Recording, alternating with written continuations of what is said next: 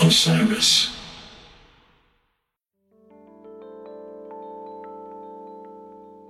Hi, I'm Lara Bennett, and you're listening to Highway Butterfly, The Stories of Neal Casal.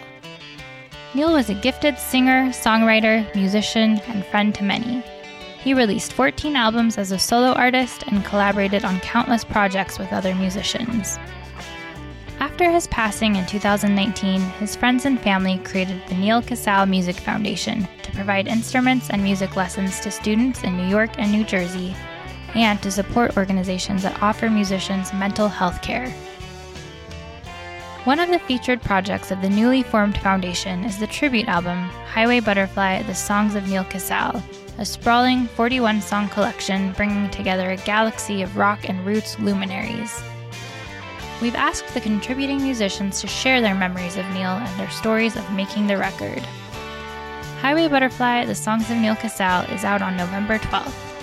Pre-order the album and learn more about the Neal Casal Music Foundation at nealcasalmusicfoundation.org.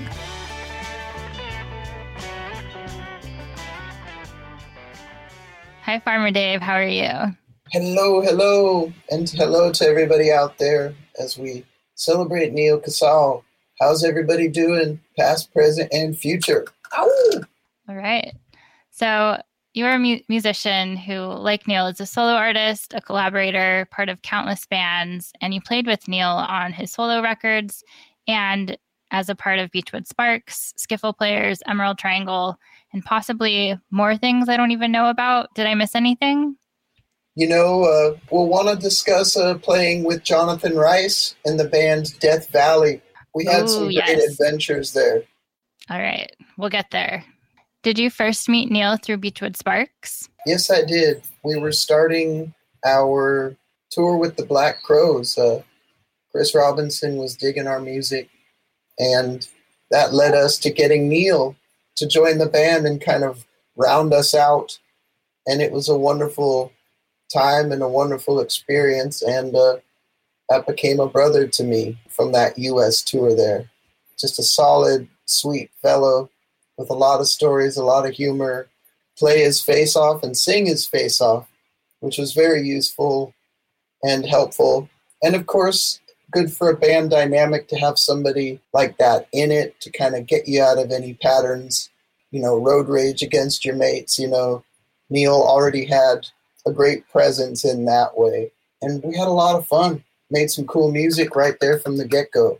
At that time, did you hear his solo records at all, or what did he tell you about his musical life outside of Beachwood? He was always pretty chill about everything he'd done and his accomplishments. A lot of things I didn't find out till I flew out to Port Chester in the Capitol Theater. After he passed, I actually met a lot of people and a lot of pieces got put together that really blew everybody's mind. People who'd been around Neal in this era or that era didn't totally know all of the things added up. Not that he was a chameleon, but he was prodigious. He was busy. He was always making music, and he was a paladin of peace, He had a great way about him. And he still does to me. He's not here in the present sense physically, but emotionally and through music and vibes, he's here, Yeah, I think that's especially evident with this tribute album. Yeah, and just to answer your question a little bit more, after we had done that tour, he laid some music on me. At some point, Hazy Malaise he gave me, and then he also would start to ask me to play a little bit on some things he was doing. I appear on a couple of his solo things, and you may not know that we also shared an apartment in Highland Park. I sort of sublet it while he was on the road. I was on the road, but less so. So it's this beautiful apartment, and my records were kind of in the shelves in front of his records, but I would also be able to listen to his records, and we've been friends like that. He's kind of pointed the way in a lot of areas for me, even now, living in Ventura, which he did first. So I wanted to touch on those solo records that you performed on. You played on Return in Kind, which is the collection of cover songs that he did, and Roots and Wings as well. Do you have any memories or stories from recording those albums? Just that we did the song about it sure is raining in the state of Oregon, you know. And it was very whimsical, and he was stoked. They said it sure is raining here in the state of Oregon.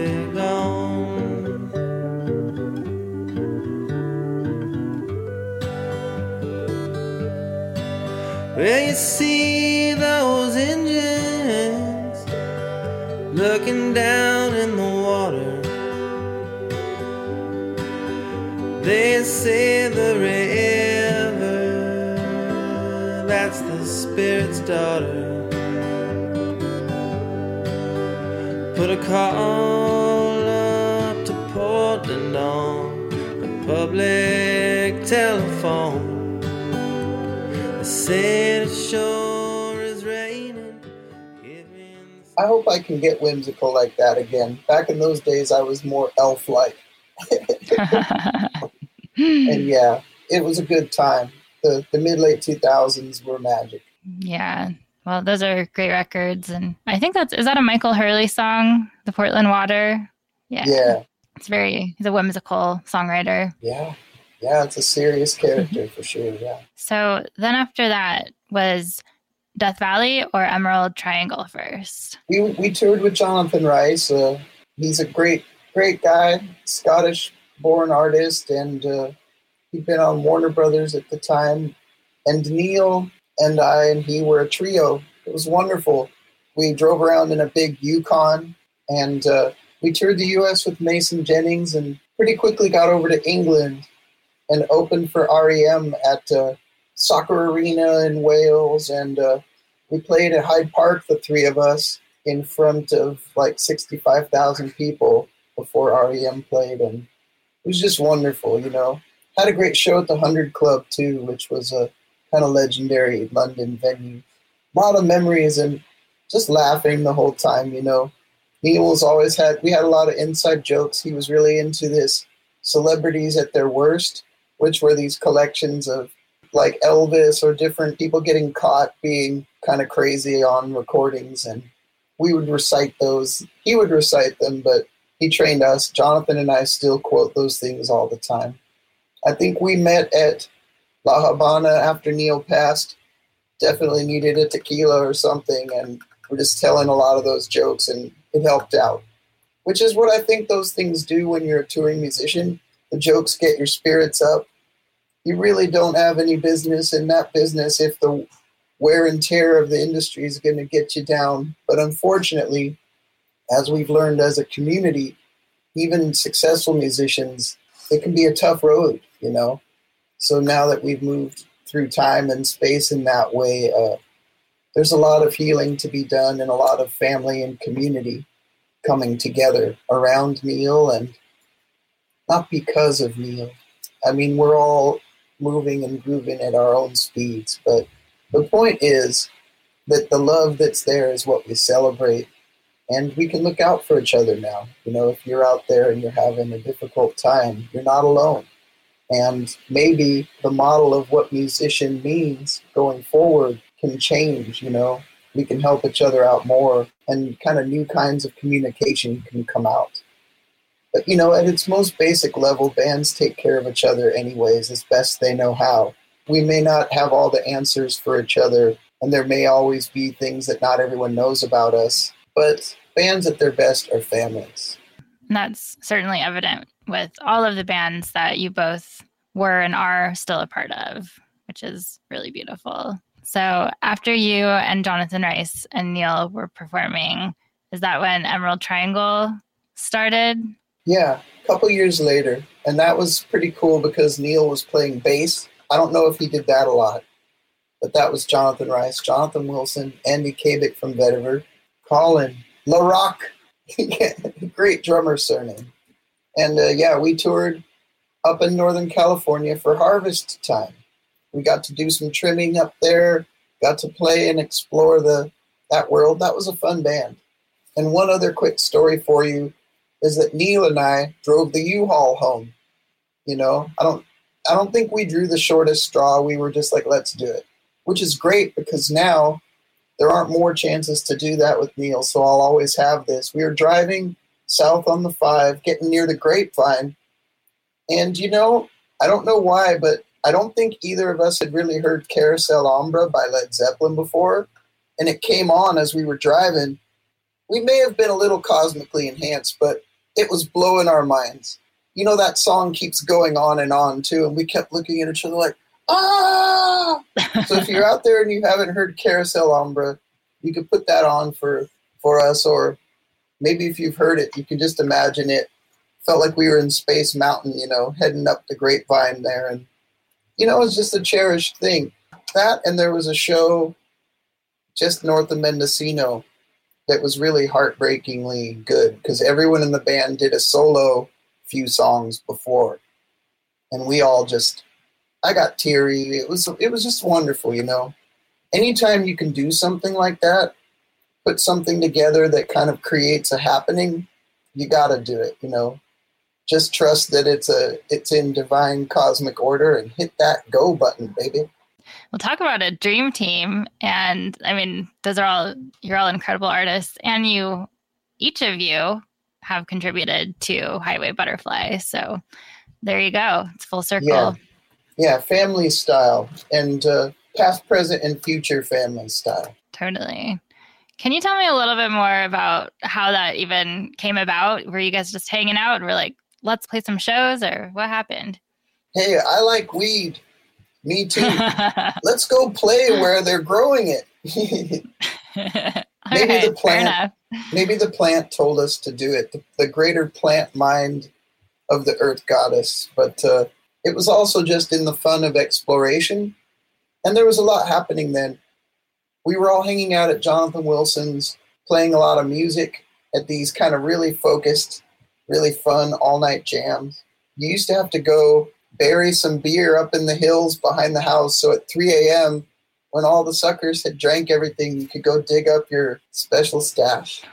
And I remember Adam McDougall came to one of those, and him and Chris really locked playing Donny Hathaway music and the CRB, I was a DJ at some of those shows, and then I phased out. When I phased back in, I was so surprised.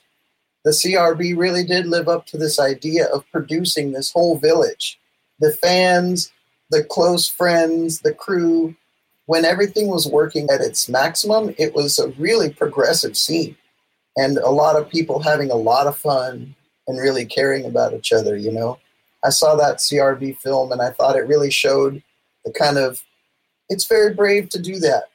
And I could see how that took a toll on everybody over the 8 years they were in that project. But you got to remember the good times with the CRB, and definitely want to say what's up to all the CRB freaks and family out there. But it was great. You know what I mean? And I'm trying to say is, I know from some chat rooms and Facebook, I like to see everybody celebrating Neil. I think I see you do that too, right? And I just want to say, it hurts sometimes to care. It's hard for me to think about Neil sometimes. But I've got my friends who love him too. Sometimes one of us will just still burst into tears, but we'll be stoked, This was a true paladin, a true warrior, and a true knight who really influenced everyone who got to know him. And that's why we're talking, and that's why we made this beautiful music. I got to know Dave Schools because of, unfortunately, we may have met, but we didn't meet until the Capitol Theater show. And it was like losing a brother but gaining one, So that's sort of the way of things. It hurts like hell, and that's why I'm saying just give me a shout if it gets too much. That's what I do. I think we should all be in touch with each other and just sort of be present. I would rather not run from these tough feelings of losing such a cool guy and go drown them or not focus on them.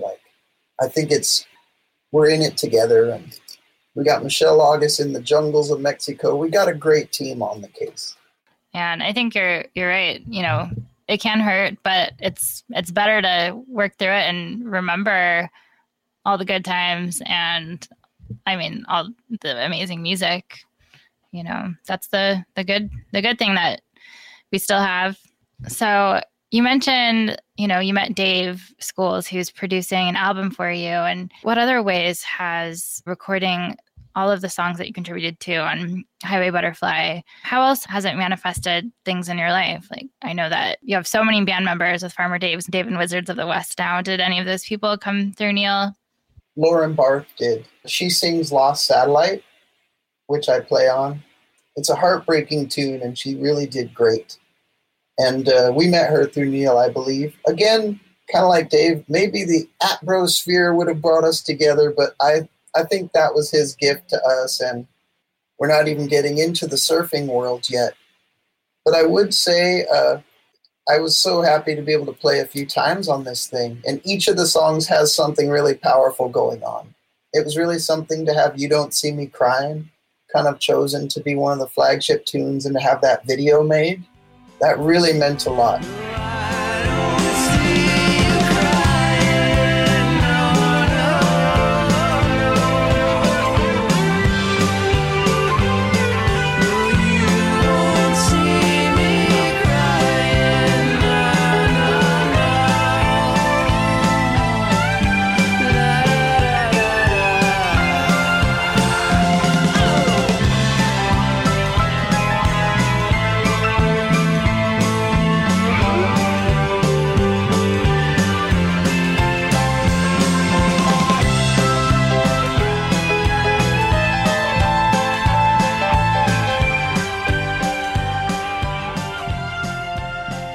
Beachwood Sparks, Neil believed in us so much, and a lot of friends told us how much it meant to him to jam with us, and that means so much. It meant a lot then, but now it's just like I'm flying because of that. I guess that's the thing. It's emphasized the gifts that we have and that we have had. Nothing lasts forever, unfortunately. So says Kansas and Dust in the Wind, the earth and the sky, right?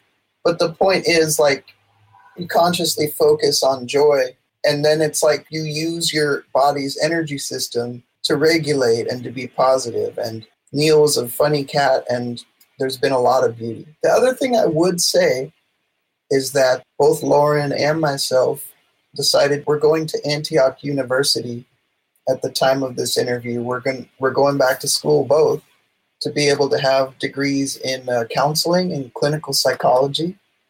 I've been working as an energy healer, and I can do sound bath and energy work, and now this kind of state licensed therapy angle. I think Neil's a huge influence. I've had some great experiences with MusiCares, and I think I'm aiming my life towards being of service and learning to heal and heal myself. I think if that resonates with any of you, you can get in touch with me either with questions or ideas, because that to me is what's happened and also is the village. Like Adam, Neil's dear brother from the CRB and from Circles Around the Sun. I just saw him last night, and when we hugged, he said he loved me, and it's like, oh my God. I mean, I'm sure we always thought that way, but now we say it. We can't go and analyze what we did or didn't do right in the past, but love is the answer. Love and reaching out when you need help. And that's the hardest thing to do. It's not even pride. It's just like, I'm not going to criticize society. It's just hard. Some humans have tons of tools to do these things. But most people I know, especially like Neil, made us have to look a little deeper at, like, holy cow.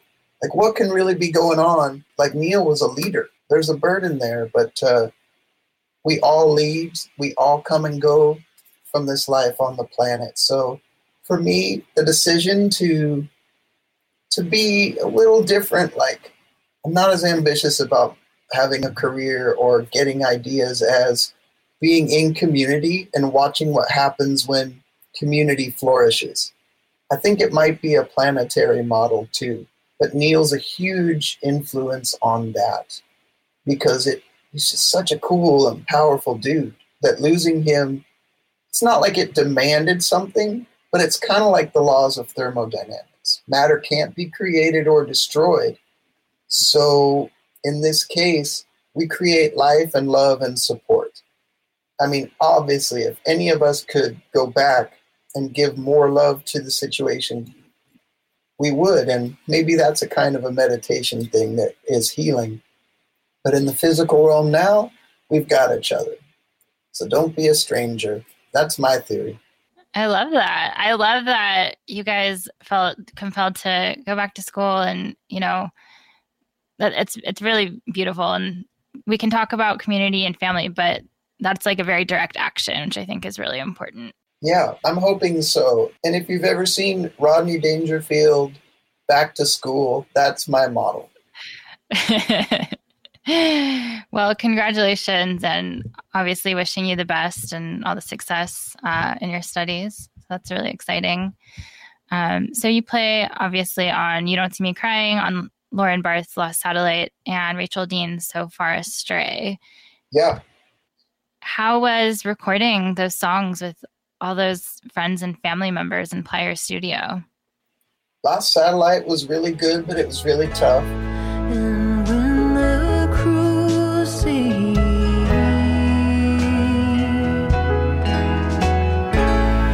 returns you to me, I'll let you go.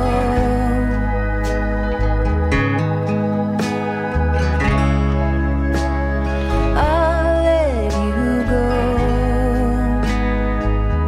Let you go.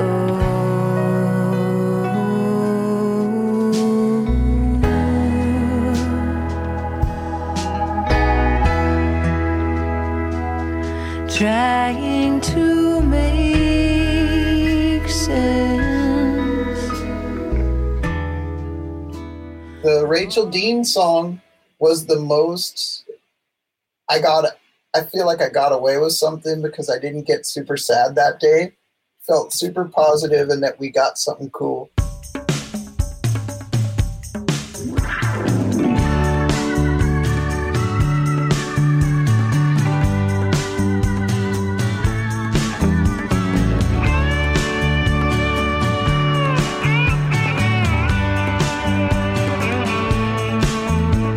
I wound up on the wrong end of this town,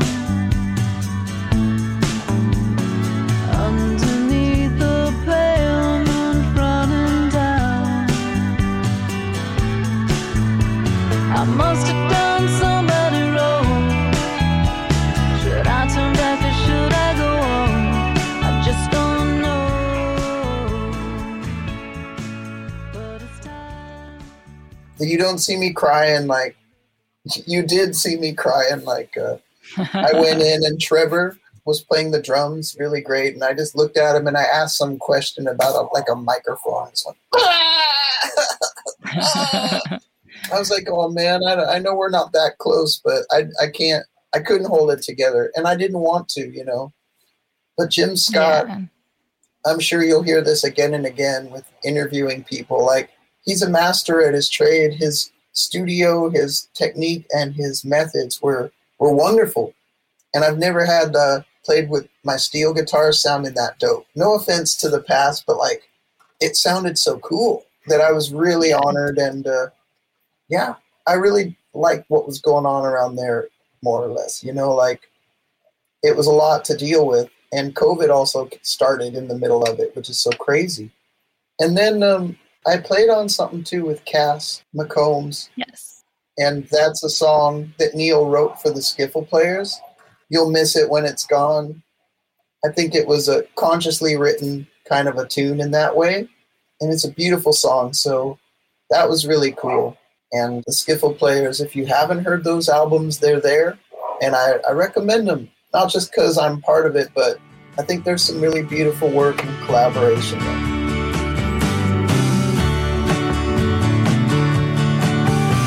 These nights have been so long, I couldn't be much farther from home. I used to know you, I used to feel that things could be different, but that time is gone. The withered flowers and the mountain time, the last sliver of summer, don't you close your eyes, 'cause you'll miss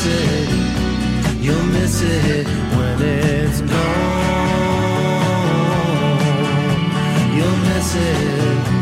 You'll miss it when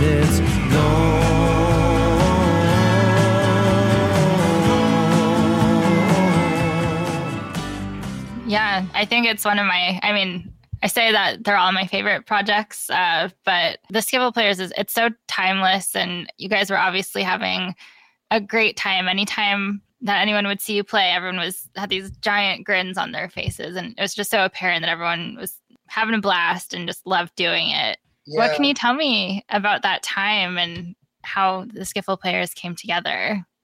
It was super magical.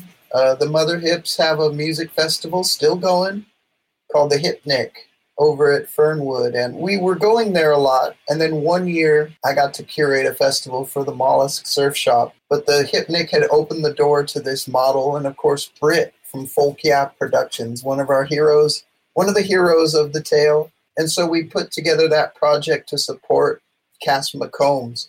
It was basically guys from Beachwood Sparks, really.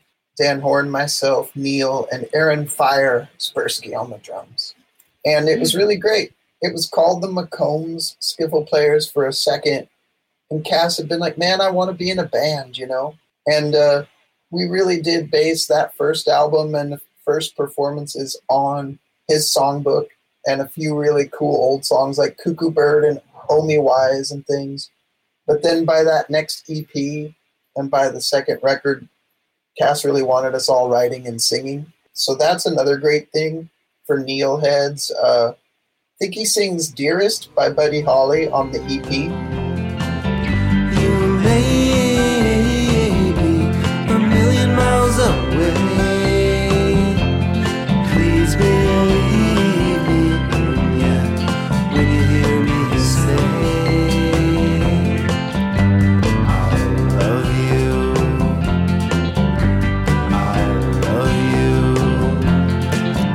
Come home, keep me from these sleepless nights. Try my love again, yeah. I'm gonna treat you right, yeah. I'm gonna treat you right. He used to do a version of Crystal Chandeliers. I don't know if it came out, but we have it somewhere. And then on the record Skiff, he sings a song that Cass wrote for him called Los Angeles Alleyways. And the song he wrote for us, You'll Miss It When It's Gone, it's a really dope recording. We had a lot of fun, a lot of first takes make it onto those albums. You can kind of tell that there's a certain off-the-cuff feel once in a while, but it's real. Bleep. That's me bleeping out the word shit. Well, let's just call it Skip. But yeah, Neil was great. It's a little difficult in the last couple years. We weren't able to have Neil as much as we might have liked, you know. But what we did is great, and we had some face-melting shows while we still could. There was a few, you know, a few that were zipping.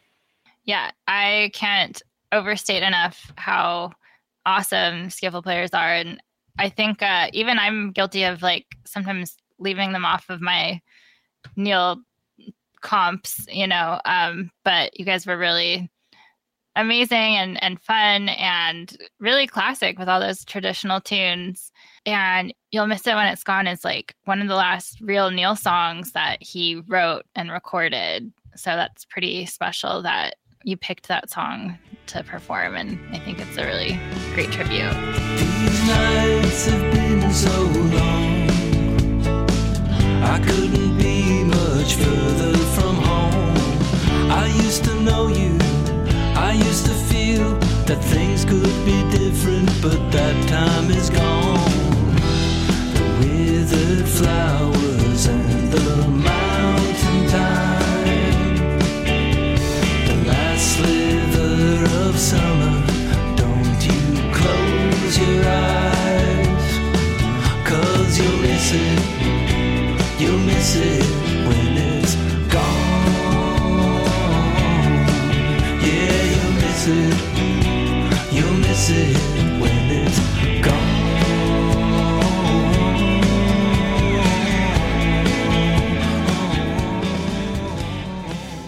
Yeah, if I would have known when we did it how true it was, I don't know if I could have done it, but we were probably within the last year, you know? Yeah. Right. I remember seeing you perform it at Mollusk in LA, and I was so excited. Did you see that 360-degree camera that was there? Yes, I did. I was right There's behind it. 360-degree footage on YouTube where you can drag the mouse and just look at the audience and stuff, or look at one of the band. It's pretty hip. See, that's the thing. It's like we only played some of those new songs at that surf shop. That was it. Mm-hmm. But there's something poetic in that.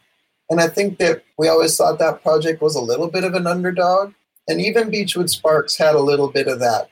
We were feisty, you know, and we had some really groovy people all over the world. But we always felt like a little bit, I don't know, like we weren't in the pop charts necessarily, but there's different charts, you know. What's the favorite music for plants or spirits, or, you know, there's so many kinds of music. Now more than ever, really got to just believe that what you're doing is real and not count the likes or anything, you know. But I'm very hopeful that fans will get to, from maybe this collection of Neil stuff, they'll get to discover that project and the other projects that the Tarnished Gold Beachwood Sparks record Neil's a part of has a lot of beautiful stuff too. And it's just it's good to know we spent our time so well, you know, and the time we spent is etched into grooves on wax. It's cool. Yeah. So you know, just like so much love to everybody out there and appreciating Neil right now. And with all your own creative stuff, just do it. You got to. We got to express what's inside of us. And I think that's how we can change and heal the world from ourselves first. Yeah. On that note, I did want to ask you a little bit about how you as a musician and human in life have found the ability to love yourself and take care of yourself mentally and physically and spiritually. It's been tough. Some are born to sweet delight. Some are born to endless night. But never did have much stage fright, you know. I think reggae music is one way. Some roots reggae, Bob Marley and Lee Perry. If you're feeling anxious or depressed, get some Earthman in ya, you know. Get some righteous vibrations.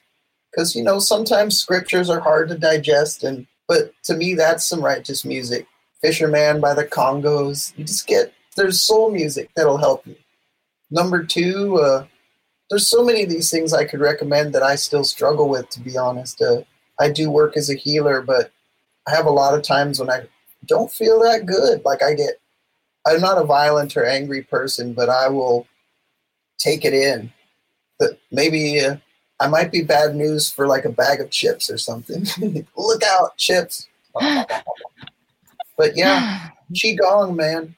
Like energy studies are really great. You can recalibrate yourself. Also, changing your brain waves with alpha wave music.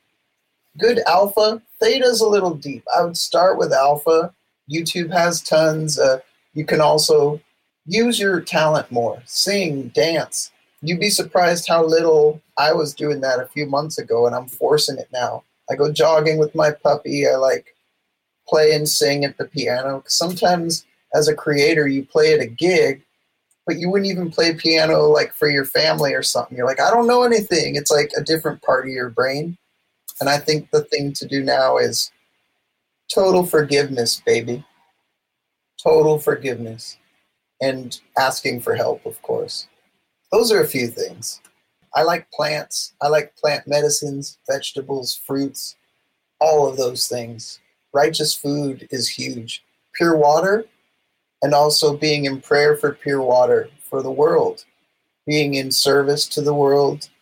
Being in prayer for the healing and awakening of humanity.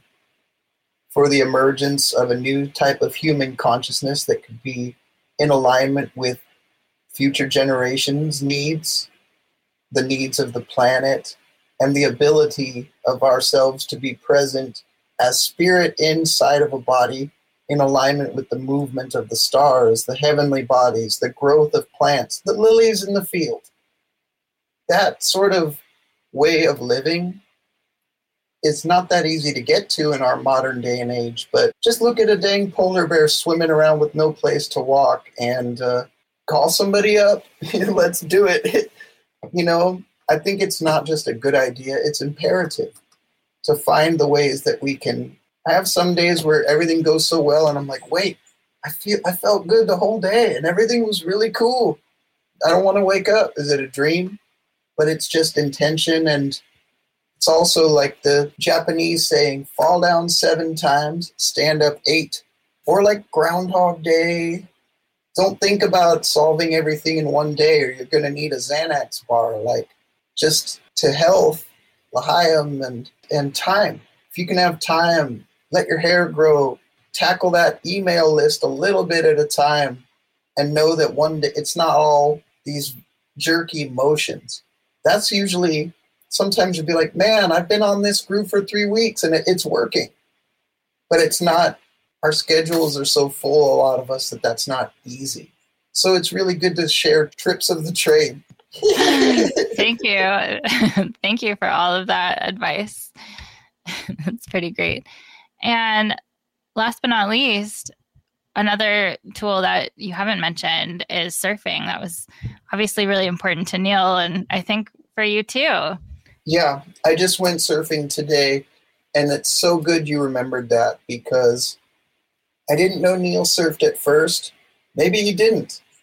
But he made his own friends in Ventura. He made his own connections with some of my friends like Chad and Trace Marshall. And we were having a lot of music at Mollusk, too, in Venice when Chad was there. Like, a lot of great musicians were coming through.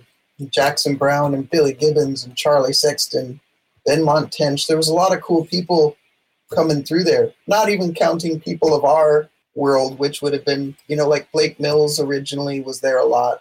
And he had a lot to do with kind of some of the other characters starting to come. But yeah, Neil was there. I'll never forget. I drove up with some of the guys to C Street Ventura. I remember catching a pretty sweet wave. Pretty big. Blasting on a longboard all the way across the inside there of the point. And when I turned around after the wave, Neil was just bombing. He was on this, it's about overhead, but a lot of power. And he looked like Master Splinter from Teenage Mutant Ninja Turtles. He had total focus, and he had kind of kung fu hands. And was blasting the line, dude. And it was like, I had never seen that. Not only did he surf, but he had applied himself. I'm sure he never bragged about it to anybody because he didn't to me. But the man had some chops, And there's a couple other times. I lived on a farm in Ojai for a while and came to visit him. There's a picture of us with 805 written on our knuckles in Sharpie, just kind of goofing around. And he took some pictures of me surfing that day. And that's the other thing, is his photography is, he's got so much cool stuff going on there. But yeah, I think sometimes I hear, we did his paddle out here in Ventura. That was really tough. And then our friend Jess, also on the anniversary, we had a little floating kind of altar and some surfers paddle it out for us out into the water. And I feel like I'll hear him tell me to go surfing. Just do it. Make the time and do it. Because I don't know why. Beachwood Sparks, we seem to have our spelunking lantern about sort of the pitfalls of being a human being. I don't know why. There's all these psycho-spiritual conundrums and traps, and I hope for most people it's not the case, man. Maybe for some of us, if we're artists or we're sensitive, or all human beings are sensitive, but we allowed space. So it's like a companion is darkness. It's so easy to get lost. It's so easy to just be having a bad day. And surfing will really help that. Even though the water has what they call negative ions, it's really positive. Okay. And the people you're going to meet in the surfing world are going to reinforce some really groovy business, man. Those waves come from the cosmos and the moon, and they travel the earth and then come to the shore. That is cosmic business. And it really leads to good things. So yeah, I've surfed my whole life, and I was glad that Neil and I were able to link up like that. It was really cool. And he's still getting tubed now, man. Out into the ether sphere. Silver Surfer style, right? Oh, yeah. Into the sea. Cosmic sea. Well, yeah. And I think getting in water, however you do it, with or without any other mechanisms, is very, very therapeutic. But that's my opinion. Yeah. Well, Farmer Dave, thank you so much for all of your insights and your memories of Neil. Is there anything else that you want the world to know about him or your friendship or your time making music together? Just that I think Neil would want everybody to be kind to themselves, and to not hesitate, with your passion, with your ability to love, with your ability to really express who you are. Don't hesitate. And don't hesitate to ask for help. We really need a world where people can communicate and not think that they have to suffer alone or in vain. Like, that's got to be done. Not just for musicians, but for everyone in the tribes and the families. The healing is beginning, and we got to flip ourselves to being on that. So being in service, to be healing, to let the good times roll, And just bless you, everybody out there. Bless you, Neil Casal. Mucho aloha, everybody. All right. Thank you, Farmer Dave. Take care. Bye. This podcast is brought to you by Backline, the music industry's mental health and wellness resource hub. Launched in 2019, Backline gives artists, crews, and their families quick and easy access to mental health and wellness resources. Backline provides individuals with case management and offers virtual support groups as well as yoga, meditation, and breath work. To donate, learn more, or get in touch for personalized care, visit backline.care. That's BACKLINE.CARE.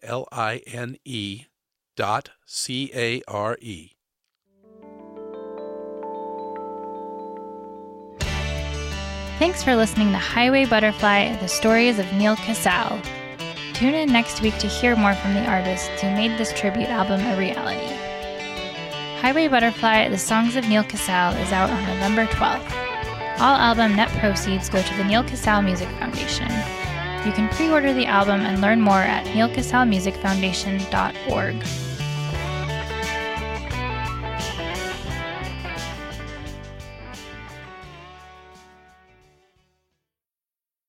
Osiris.